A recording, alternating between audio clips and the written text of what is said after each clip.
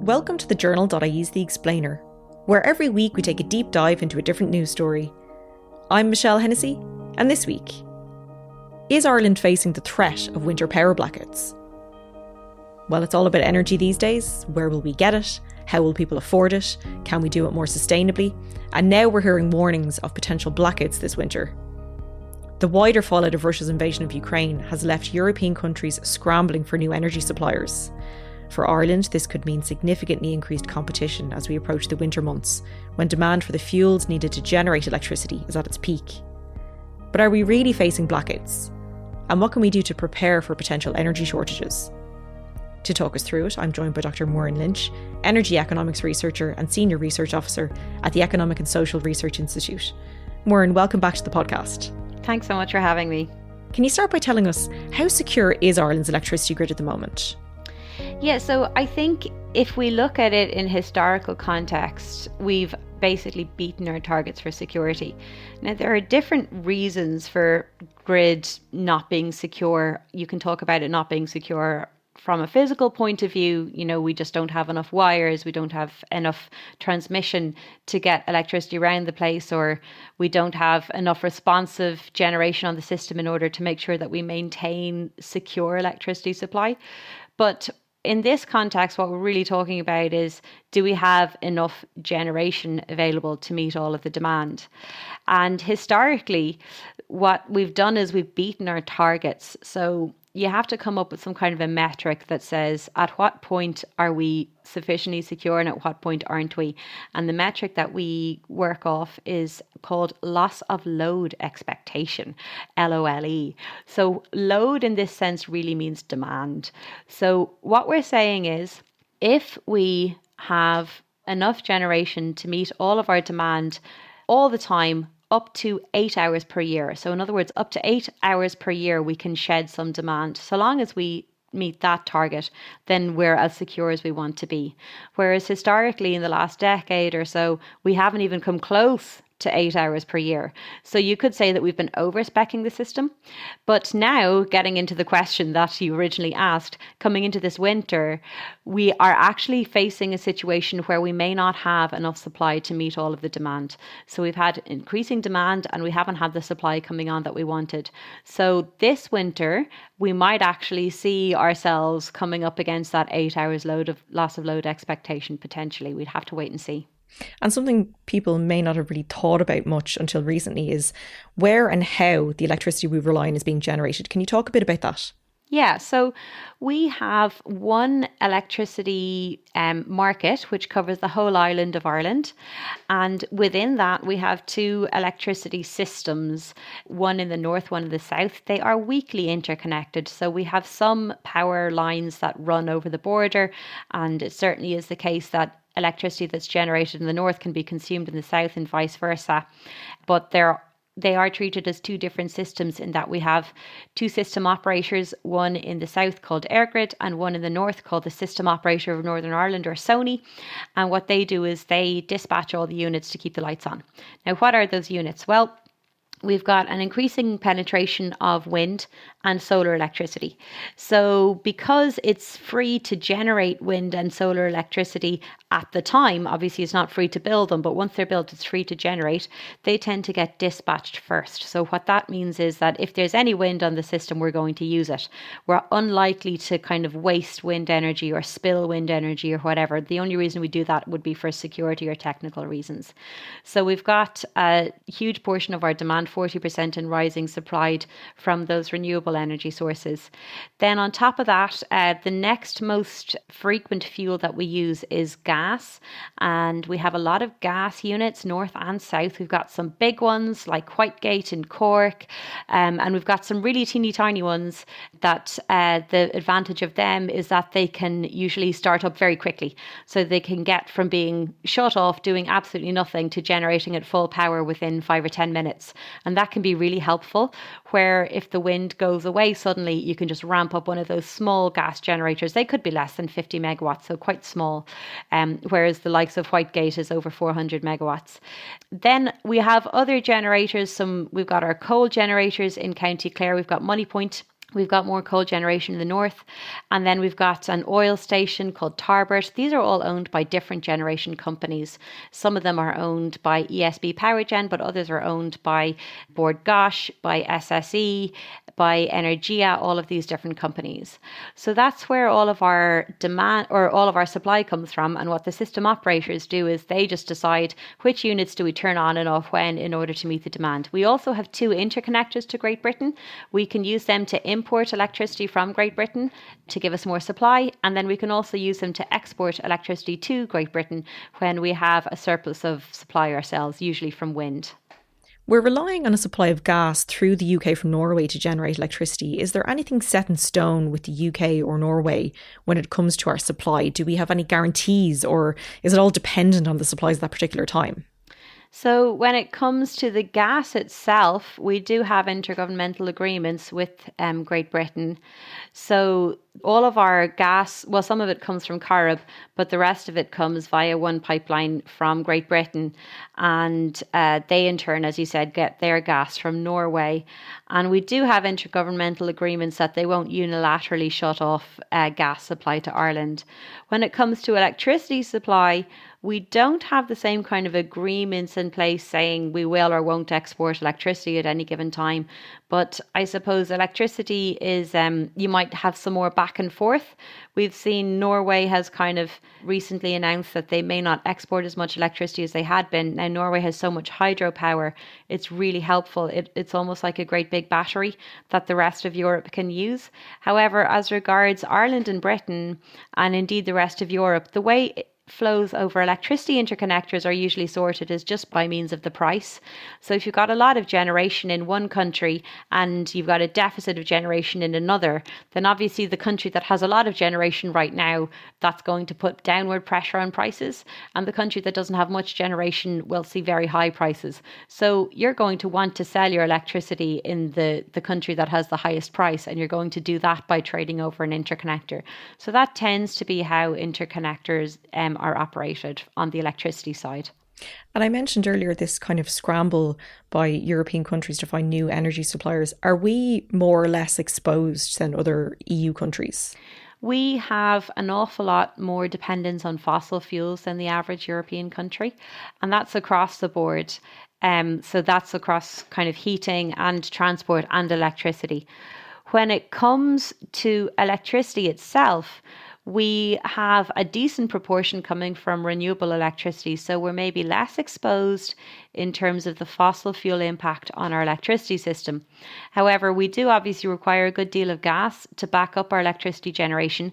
And the main way in which we're maybe more exposed than European countries is when we try to decide how much electricity generation we need on the system, so how many power plants and all of that kind of thing, we ignore wind and solar, essentially. We are saying we want whatever the peak demand is, 6,500 megawatts plus a little bit extra. So we set that as our target for how much supply we want on the system.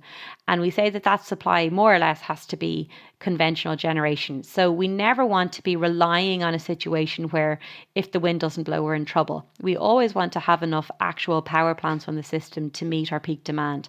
And that's where we're maybe more exposed than other European countries, because for various reasons, we don't have enough actual physical power plants over and above the wind generation on the system to meet our peak demand. It's going to be very tight this winter and next winter compared to previous years. And people may have seen reports from the UK, perhaps more alarming than the ones we've seen here, about potential blackouts and higher bills. So how does our situation compare to the UK, or are we kind of in the same boat because there's that link there? I mean, we're kind of similar to the UK in that sense, but it's not so much because of the link. It's more because of there are various things going on both systems that have led to maybe under delivery of the conventional generation that we would have expected to see. So it's not so much because of the link. However, it does feed in that if there are times when Great Britain is under stress, they're going to be less likely to export to us and vice versa. But then there are other things that can happen. So, for example, we had some system alerts last week, and the fact that the interconnector to Great Britain just stopped working was behind some of those alerts. So it wasn't really anything to do with do we have enough power plants? And it was more to do with the fact that, oh, goodness me, 500 megawatts that we expected to be able to import from Great Britain, now we just can't because the actual wire was broken. And you mentioned the amber alerts that we've had lately. Can you explain what is an amber alert? Yeah, so when you're operating the system, you want to keep a certain amount of what we call reserve. So this is stuff that can respond very quickly. So there are some great big units that they might be really big, hundreds of megawatts big, but they can't start generating kind of straight away. They need time in order to turn on their unit, get going, get warmed up, and be able to generate electricity. That can take a few minutes or it can take a few hours, depending on the unit. Now, in real time, we are constantly shifting and shifting and shifting the supply in order to match the demand. If you have more or less electricity generated at any point in time than the amount of electricity that's demanded, then that can cause huge technical problems. So that means that every time the demand changes a little bit, the supply has to change a little bit. And in order to be able to change your supply a little bit, you need to have reserves. So what that means is it's no good saying we've got 400 megawatts extra on the system if that extra 400 megawatts is shut off and isn't available for 6 hours. So you actually need to make sure that not only are we generating enough electricity to meet all the demand, we also have enough reserve electricity that's online, that's ready to generate if something happens. So if there's a big spike in demand, or if maybe the wind drops off, or if the interconnector goes out, or if a generator goes out, or whatever. Now, that reserve margin is calculated on the basis of several things run into that metric, but it's essentially a target that the system operators have all the time, which is not only do we want to meet the demand, we also want to meet this reserve target. Now, when those system alerts were triggered the other week, what that was telling us was that the reserve target was not being met. So we still had enough generation to meet all of our demand, but we didn't have enough of that reserve to meet our reserve target. So what that does is it signals to the system, to the market, and in particular to certain types of energy users, you know what, we might be in a little bit of trouble. So there are some energy users that can maybe curtail their demand. That's a good time for them to do that. It also sends a kind of a longer run signal, which is if you were about to turn your unit off, maybe to do some maintenance, you might want to not do that because we could be calling on you. So those are the alerts that we saw a few weeks ago. It's not unusual to see these alerts because if you never, ever, ever ate into your reserve margin, then that would suggest that your reserve margin is too big, if I can put it that way. So we certainly do expect to use our reserve margin, and that means we don't expect to always meet our reserve targets. What was unusual about it was the fact that it happened in the middle of August. Usually when we see system alerts, it tends to be in the winter when we have a lot of demand on the system. Is there anything that we as consumers are expected to do when one of these alerts is issued, or is it really just a warning for the market? I mean, there's no kind of explicit mechanisms through which consumers kind of feed in when a system alert is triggered. Consumers, for the most part, just get their electricity on a kind of a fixed tariff. So when there's loads and loads of wind and not very much demand, you pay the exact same to turn on your dishwasher as if you turn it on when there's hardly any wind and when the demand is really high and when 2 of the power plants have fallen over. So while it certainly would be great for consumers to react to prices, there aren't many explicit mechanisms available for them to do so.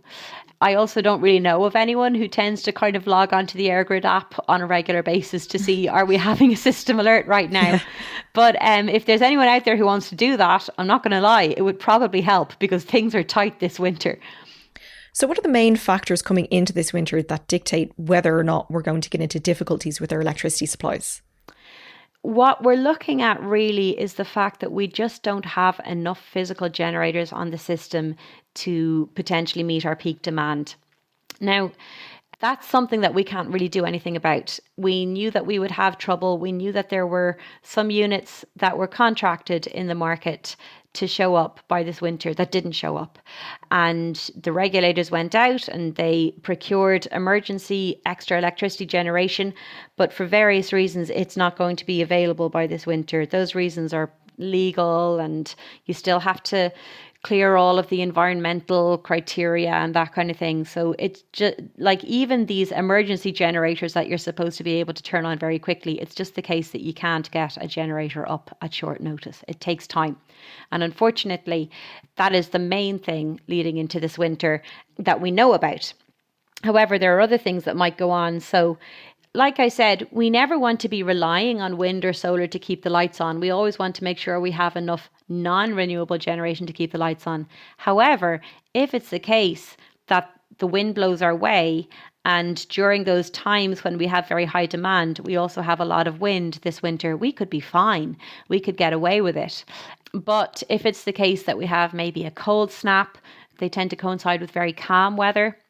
And then obviously in winter, you have limited sunshine, and the peak demand in winter tends to be between kind of 5 and 7 o'clock in the evening. So in December, there really is no sun at that time. So if it's the case that our high demand periods coincide with a lack of renewable generation, or potentially if they were to coincide with the interconnector being on outage or with some of our power stations being on outage, that is where we could end up with difficulties in our electricity supply this winter. And how then does the government or the regulator make sure that we actually have enough electricity to meet demand? Yeah, so the way it works is there are different, I suppose, pots of money that you can access as an electricity generator. And one of them is called the capacity remuneration mechanism.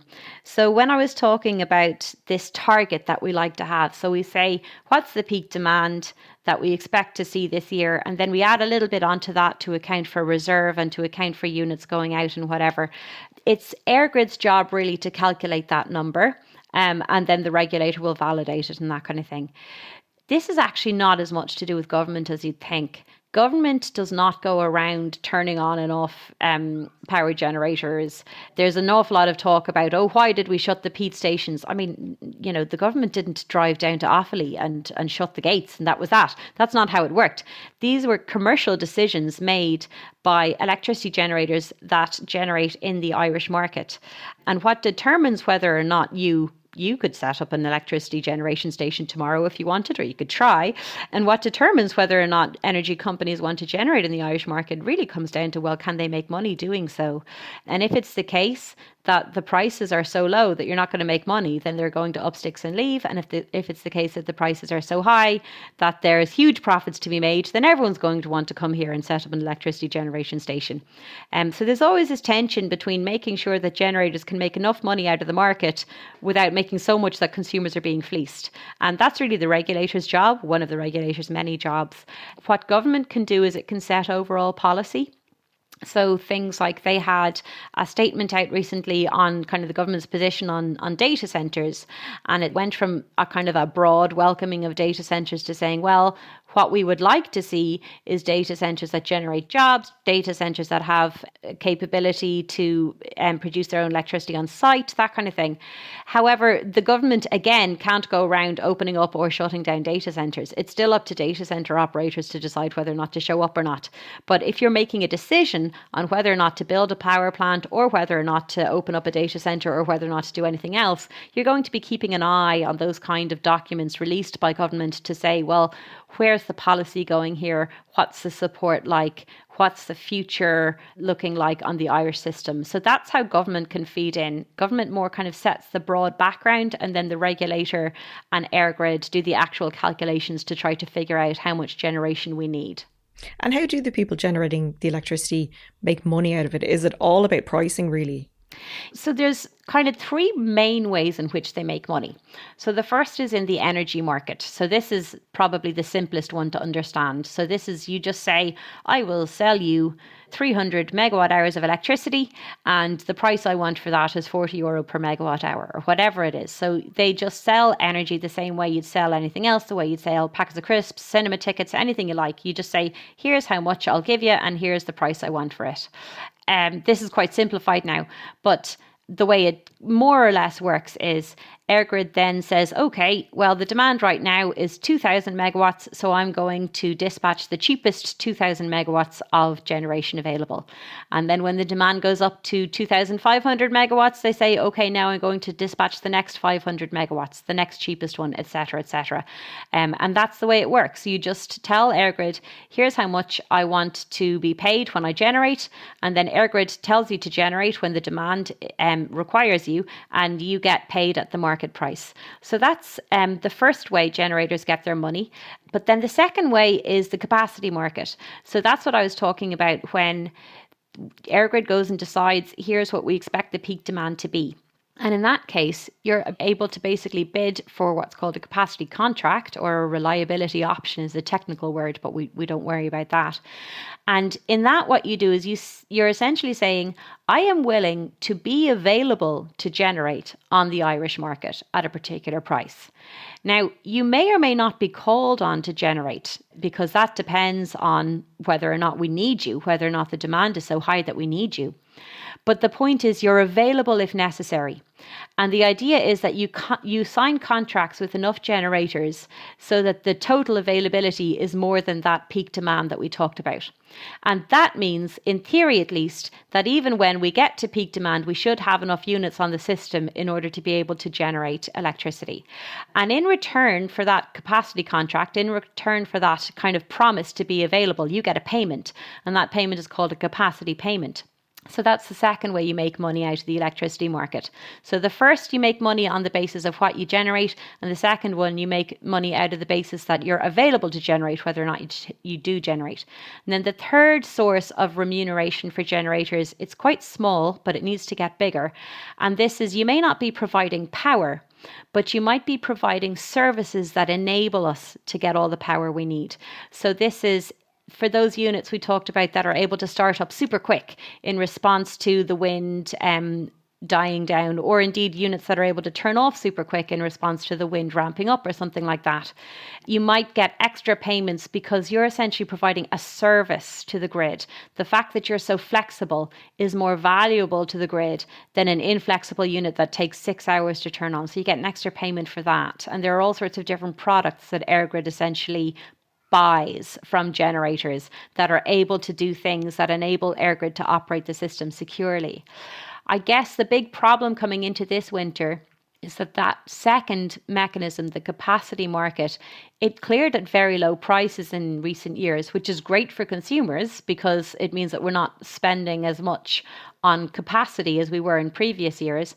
But the problem is that it looks like maybe it cleared at unsustainably low prices because there were a lot of units that got a contract to generate this winter, but that actually haven't shown up.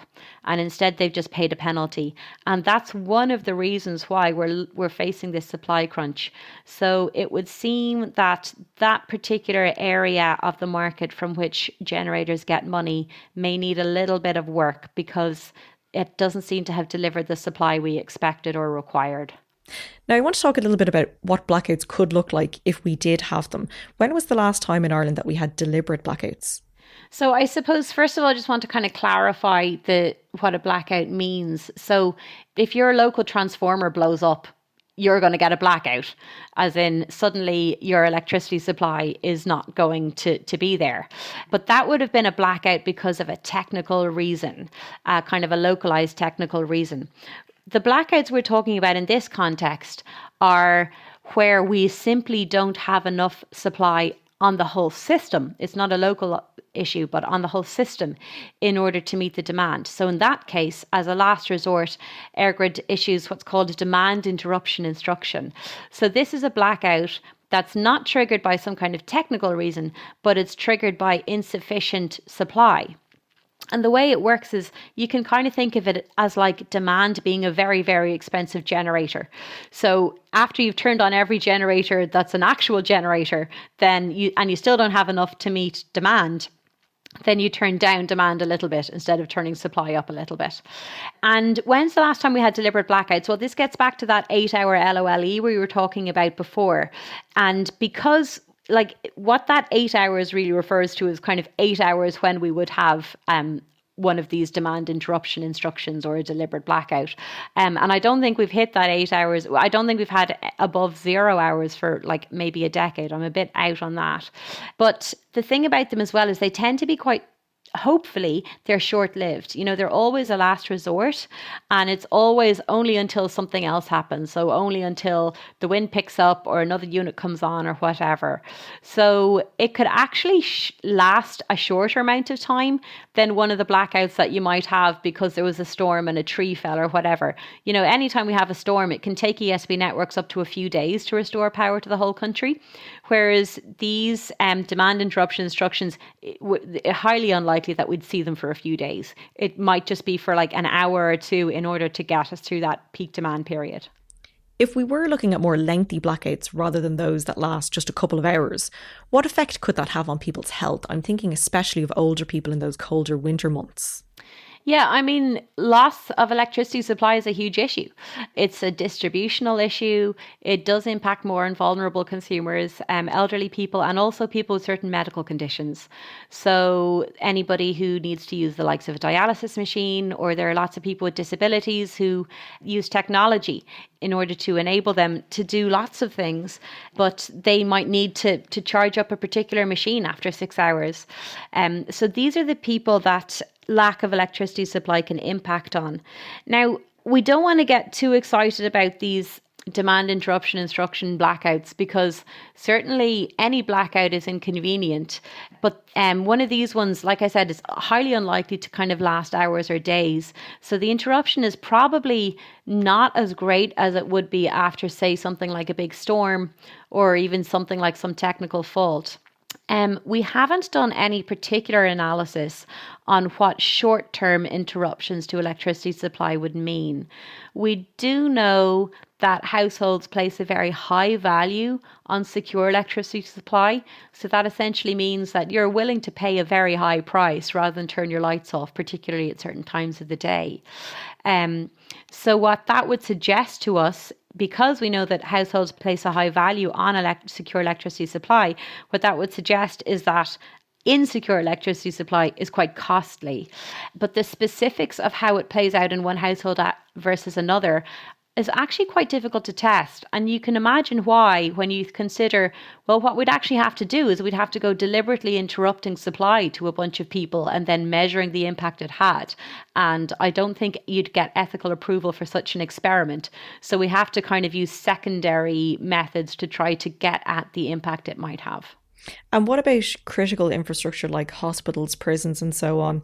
How is that ring fenced, or do they need their own power generation? Yeah, so again, when it comes to the kind of the deliberate demand interruptions, we specifically don't disconnect areas that would have critical infrastructure like a hospital, like emergency services, or also things you might think of like wastewater treatment plants and water treatment plants in general. We really want all of those things to have access to electricity. However, it is the case that, like I said, something like a storm or a technical fault could also stop those infrastructural units from having the electricity they need. And so a lot of them have backup power on site. So in the event that there was a storm or something like that, hospitals are able to generate their own electricity in many cases. So we do avoid them for the purposes of load balancing, but that's not to say that they're completely immune to blackouts, but they have their own ways of dealing with it. So what happens to the grid during a blackout? Is it purely putting a stop to the use of any of our energy reserves? So the way it works is there's a kind of a lottery. So every single day, EirGrid has a kind of a different area where in a last resort, this is the area that will have a blackout or a demand interruption. And it changes every day in order to spread it across the country in a kind of a fair and equal manner. And yeah, what it means is you go to turn on the lights and they don't turn on. So you essentially just interrupt supply to a certain geographic area. And again, you make sure that that geographic area, it doesn't include a hospital or a piece of critical infrastructure. You would hope that it doesn't last very long, and it almost certainly doesn't last very long because the peaks in Ireland tend to be The Irish system is very peaky in that we have a really big peak in winter evenings, but it's short enough.